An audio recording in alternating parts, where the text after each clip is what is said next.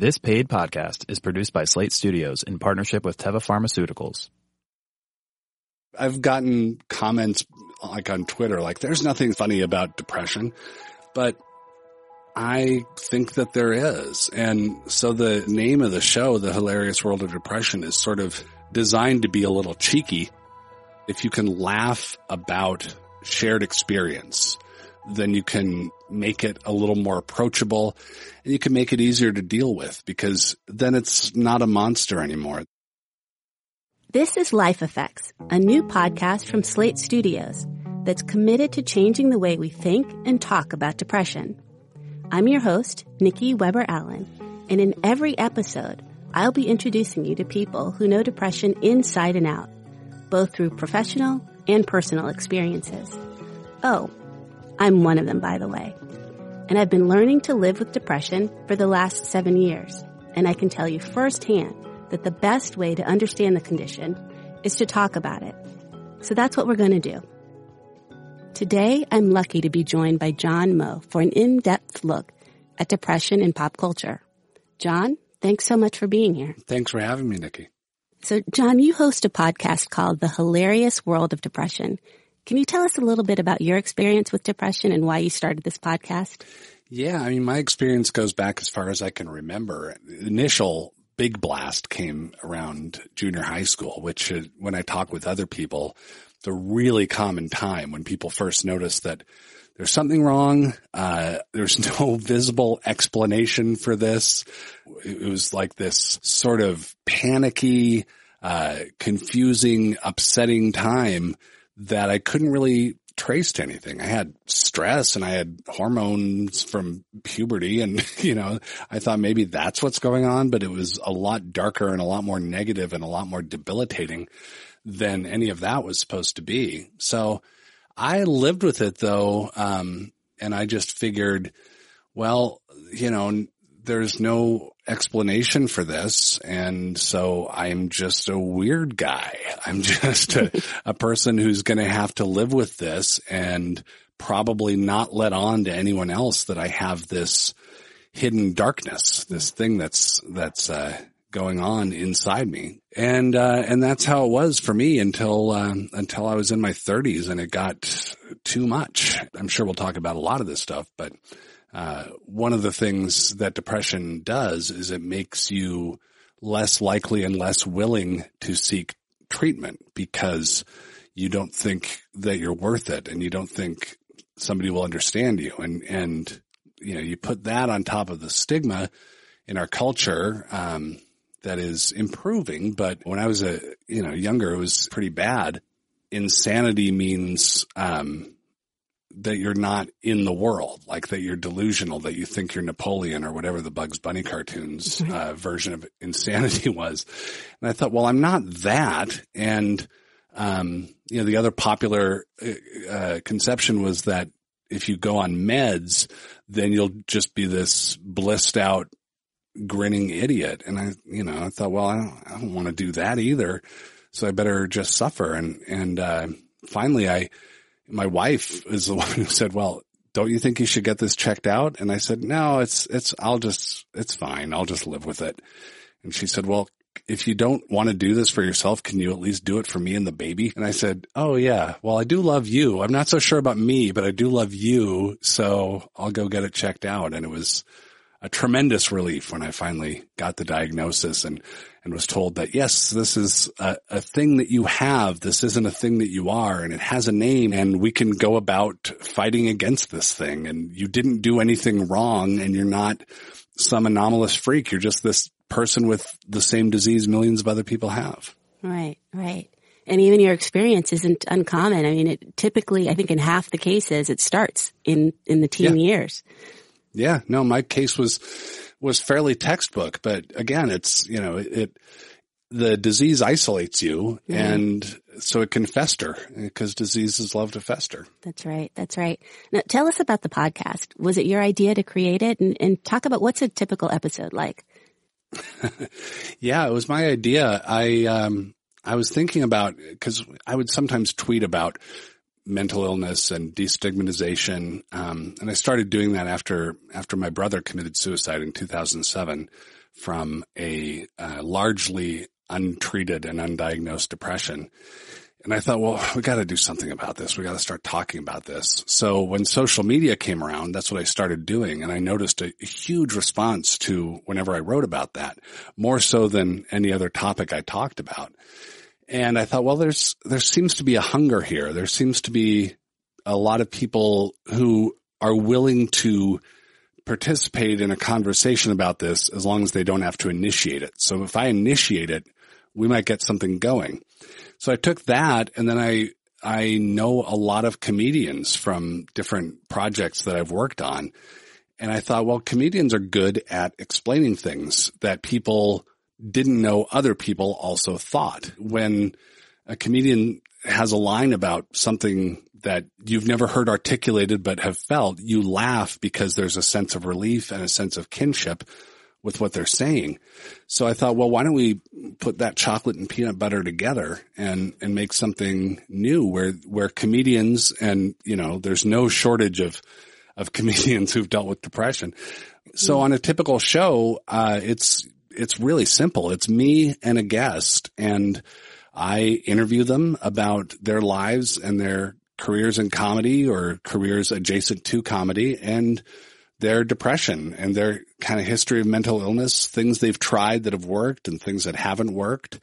It's not because I'm doing anything especially bold in terms of format. I'm just having a conversation that people want to have that not a lot of people are having. And, but I think that's hopefully starting to change. Yeah, it does seem to be starting to change. And I think your approach is probably helping people to talk about this more. Your work shows how pervasive depression is in entertainment. Where in pop culture do you think we encounter depression the most? Well, I don't know. I mean, I think that you're starting to see it more mainstream now, where there's a treatment about it that isn't focused entirely about the depression. I mean, I think as entertainment gets a little bolder and can make a gay character who isn't purely about being gay. They're just they're a person who happens to be gay on top of all the other complex things a human being happens to be.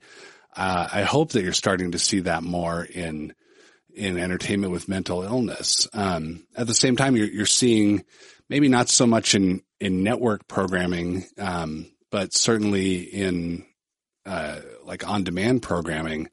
It's coming out in comedy, certainly. Like Maria Bamford was on our show, and she's just one of my favorite comedians and one of my favorite humans. And her show, Lady Dynamite, deals a lot with her bipolar too. I mean, Maria herself is bipolar too.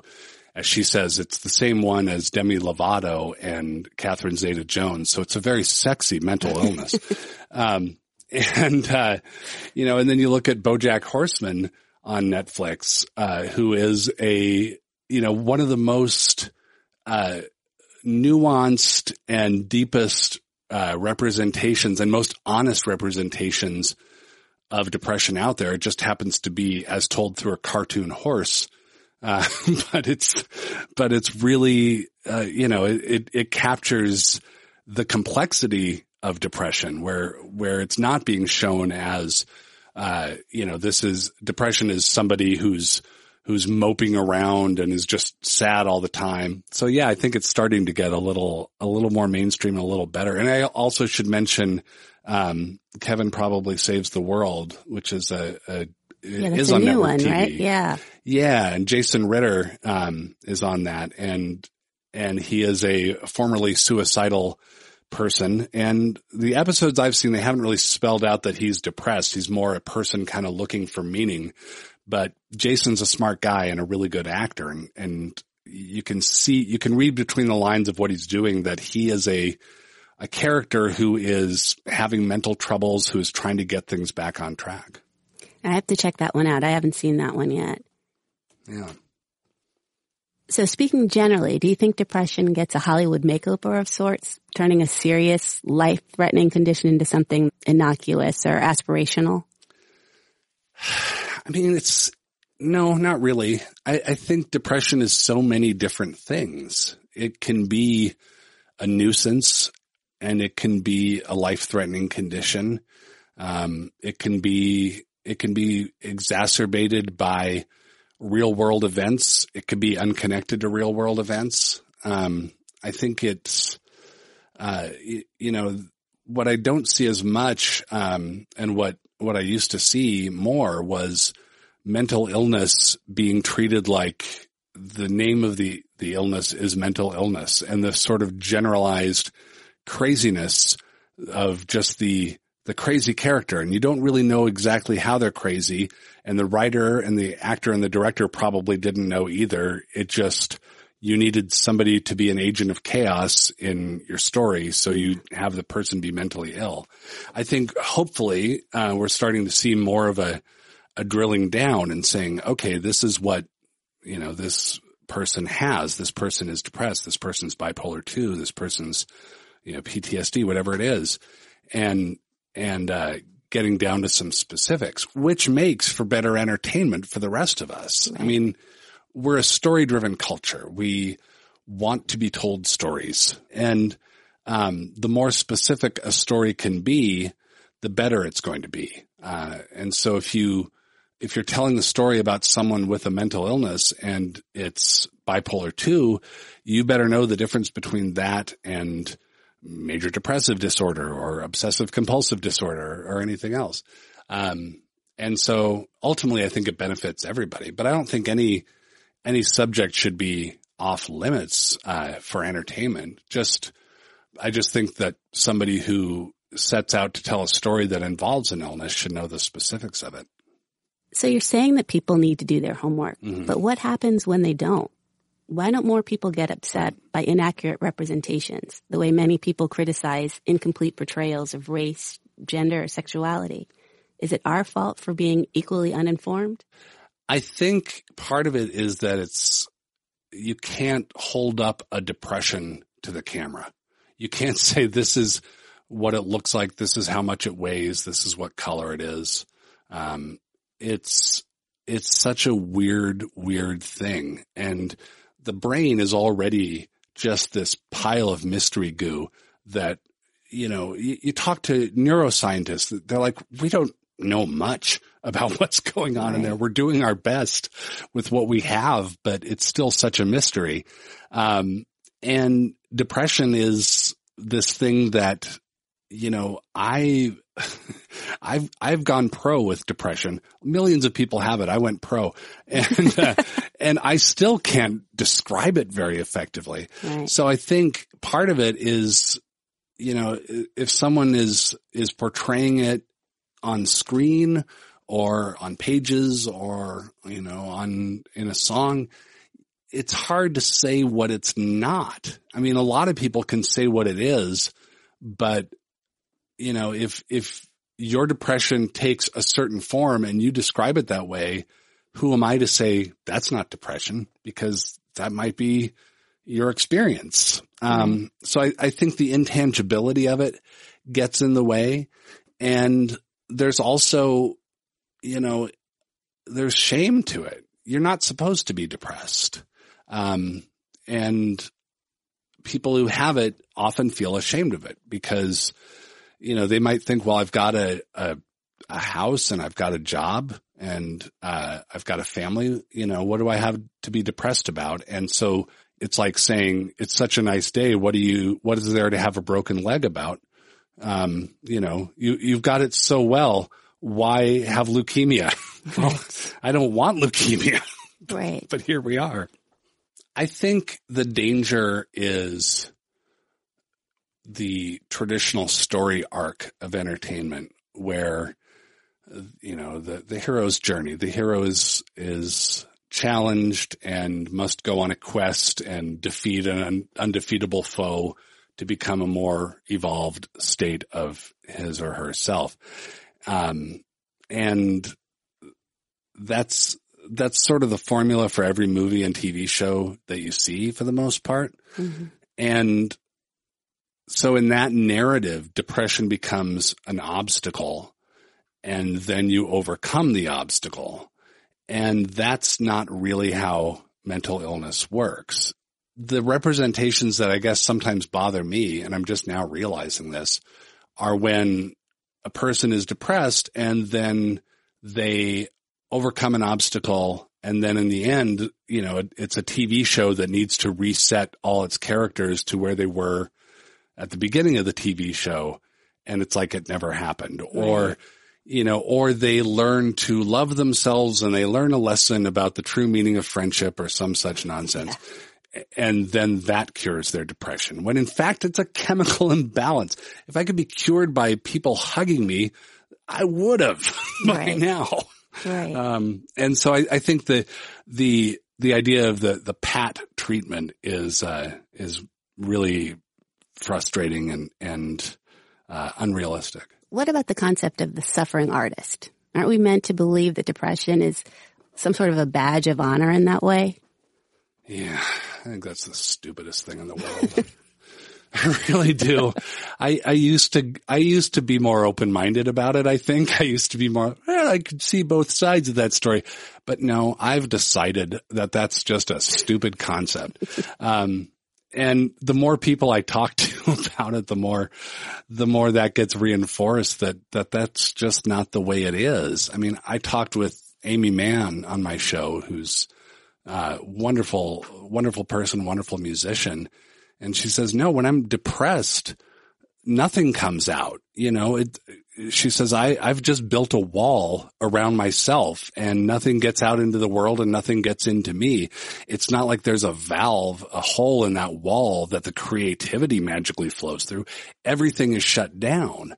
I just talked with Jeff Tweedy from Wilco for my show, and he said, no, you don't. When you're in a bad way, he said, I can't create anything. There would have been more Wilco albums if not for depression. There would have been a lot more Nirvana albums. There would have been, more Sylvia Plath poems. There would have been a lot of things, if it wasn't for this disease. And do you think it's harmful? It could be. I mean, it could be if that's the information that people are getting about mental illness. I mean, that's why we have to destigmatize it, so that there is a more truthful general public understanding of what this thing is. I mean, if we break the stigma not just to feel better, but as a public health issue. And so if people are out there suffering with this thing and more people are talking about it, they can say, oh, that sounds like what I'm going through. And, maybe I'm not such a freak after all. I'm going to make an appointment with my doctor. And then that person, won't put a bullet in their head. That's right. And so I think that's what it's about. Like, the fight against stigma isn't, so we can all be proud or some abstract notion. I fight stigma so somebody else doesn't lose their brother like I did. That's right. That's all it's about for me. Tell us about a time when you walked away from an episode and said, wow, I really did a lot of good here. I wish I could. I don't ever see it as me doing a lot of good. I see it, I mean, I have a craft to what I do and my producers do as well, where if we feel like we portrayed a person's situation in a really clear and understandable way, then we feel like we've crafted something useful and honest for the world. We interviewed Gary Gulman recently, who's an amazing comic and has been fighting depression for a very long time. And we got to talking about his football career, his college football career.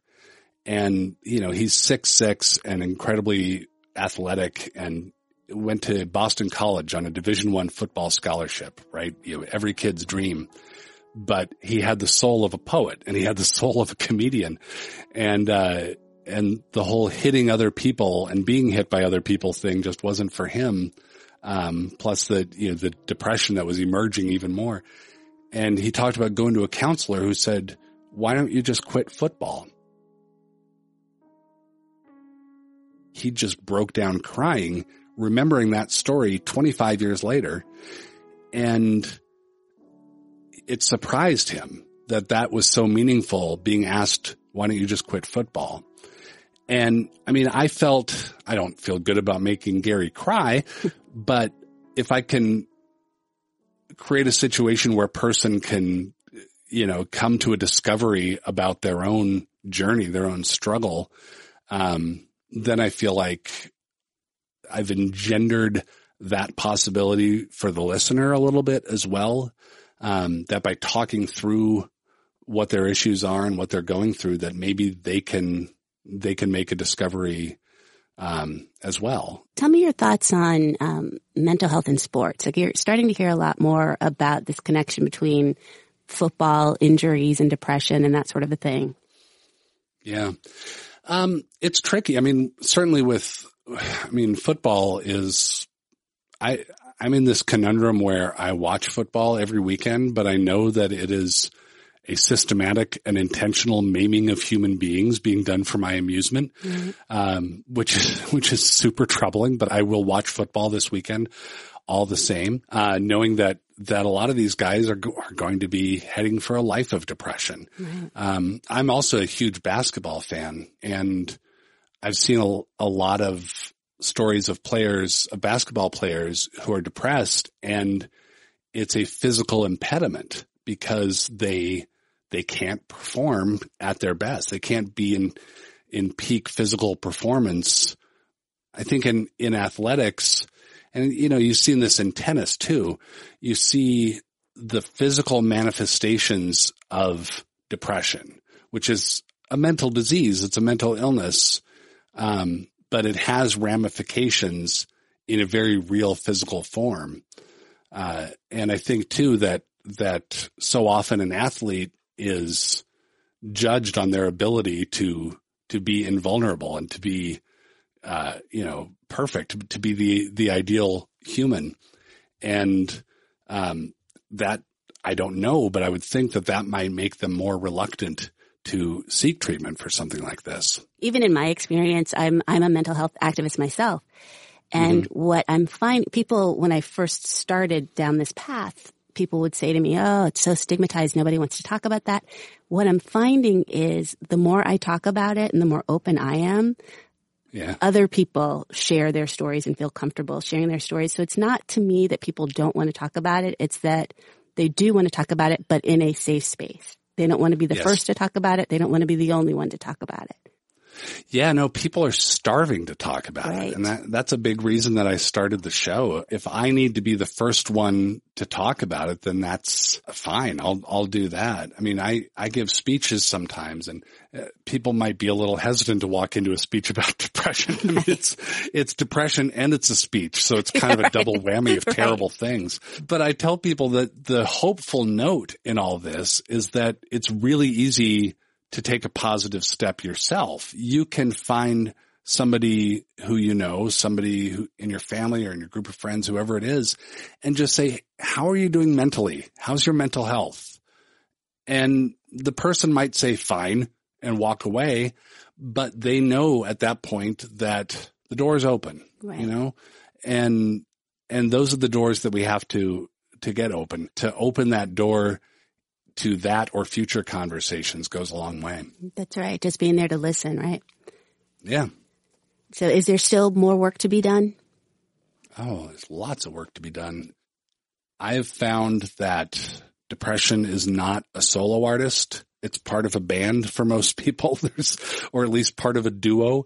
I will say, especially depression and anxiety are the Hall and Oates of mental illnesses. You really can't separate them. They always ride together. And a lot of people, they have depression and an eating disorder. They have anxiety and they have OCD. There's so much to be done to figure out how these things intersect, how they overlap, what's chemical, what's cultural, what's nature, what's nurture.